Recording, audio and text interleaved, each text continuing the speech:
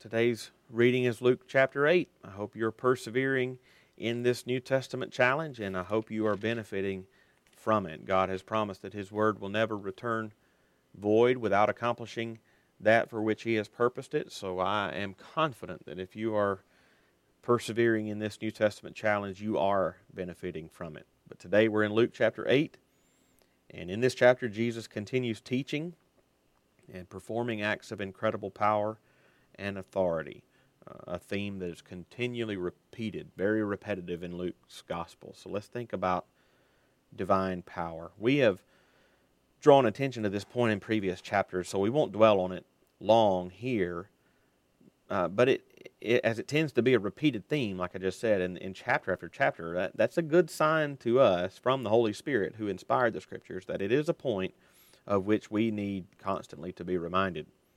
This is most clearly seen in His remarkable power and authority over the wind and waves, verses 23 through 25. This is another claim not only of the power of Jesus, but the divine power of Jesus. How so?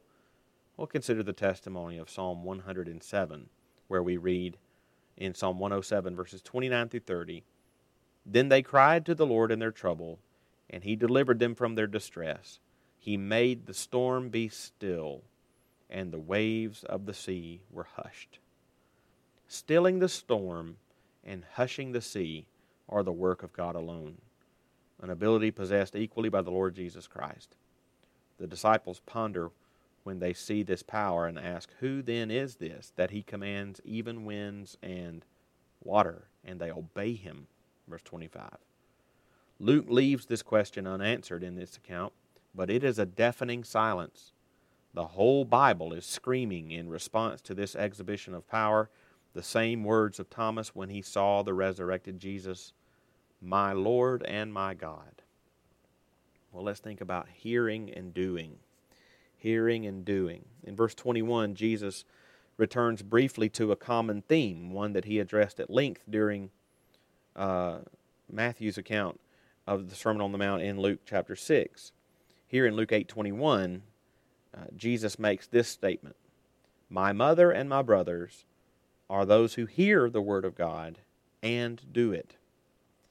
Isn't it interesting that this statement comes right before three separate accounts of wind and water obeying the word of the Lord, demons obeying the word of the Lord, and sickness and death obeying the word of the Lord? As all else in creation obeys the word of the Lord, we have the same responsibility. Hence, Jesus says that those who belong to Him and are part of the family of God are not merely those who hear the word of God and believe it, though that is certainly necessary, but ultimately those who are a part of the family of God are those who hear the word of God and do it. Verse 21. This was certainly an extended emphasis on the Sermon on the Mount a couple of chapters back in chapter 6.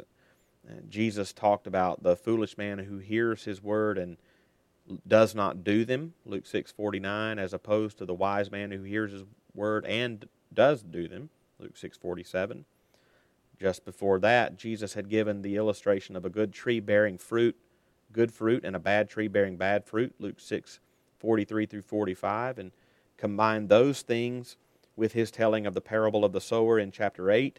And His point is that when a person really and truly has ears to hear the gospel, Luke 8:8, they are inwardly changed, inevitably producing the fruit of outward obedience. Perfectly? No, but yes, a trajectory of obedience. It's not as if we hear the word of God and do it in order to be saved, but rather we hear the word of God and do it because we are saved. Our obedience is the fruit, not the root, of our salvation. But as Martin Luther supposedly, famously said, we are saved by faith alone, but the faith that saves is never alone.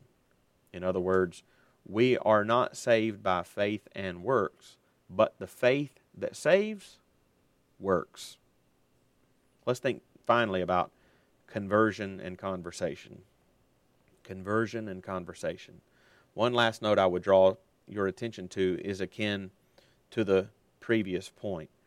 After Jesus heals the demon-possessed man, He tells him, "Return to your home and declare how much God has done for you," Luke 8:39. Well, how did the man respond? We read in the same verse, and he went away proclaiming throughout the whole city how much Jesus had done for him. I read this and I sort of lament at my own failure very often to declare what the Lord has done for me as zealously as that man did that day. And I hope that when you read that, perhaps you have the same lament. The prophet Jeremiah said in Jeremiah 20, verse 9, "If I say, I will not mention him, or speak any more in his name, there is in my heart, as it were, a burning fire shut up in my bones, and I am weary with holding it in, and I cannot." In a similar fashion, Peter and John were arrested in the book of Acts chapter 4, and instructed in that chapter not to speak any more of Jesus. To which they replied, "Whether it is right in the sight of God to listen to you rather than to God, you must judge, for we cannot but speak of what we have seen and heard." And I think, what does our silence say about us? Have we really considered what the Lord has done for us?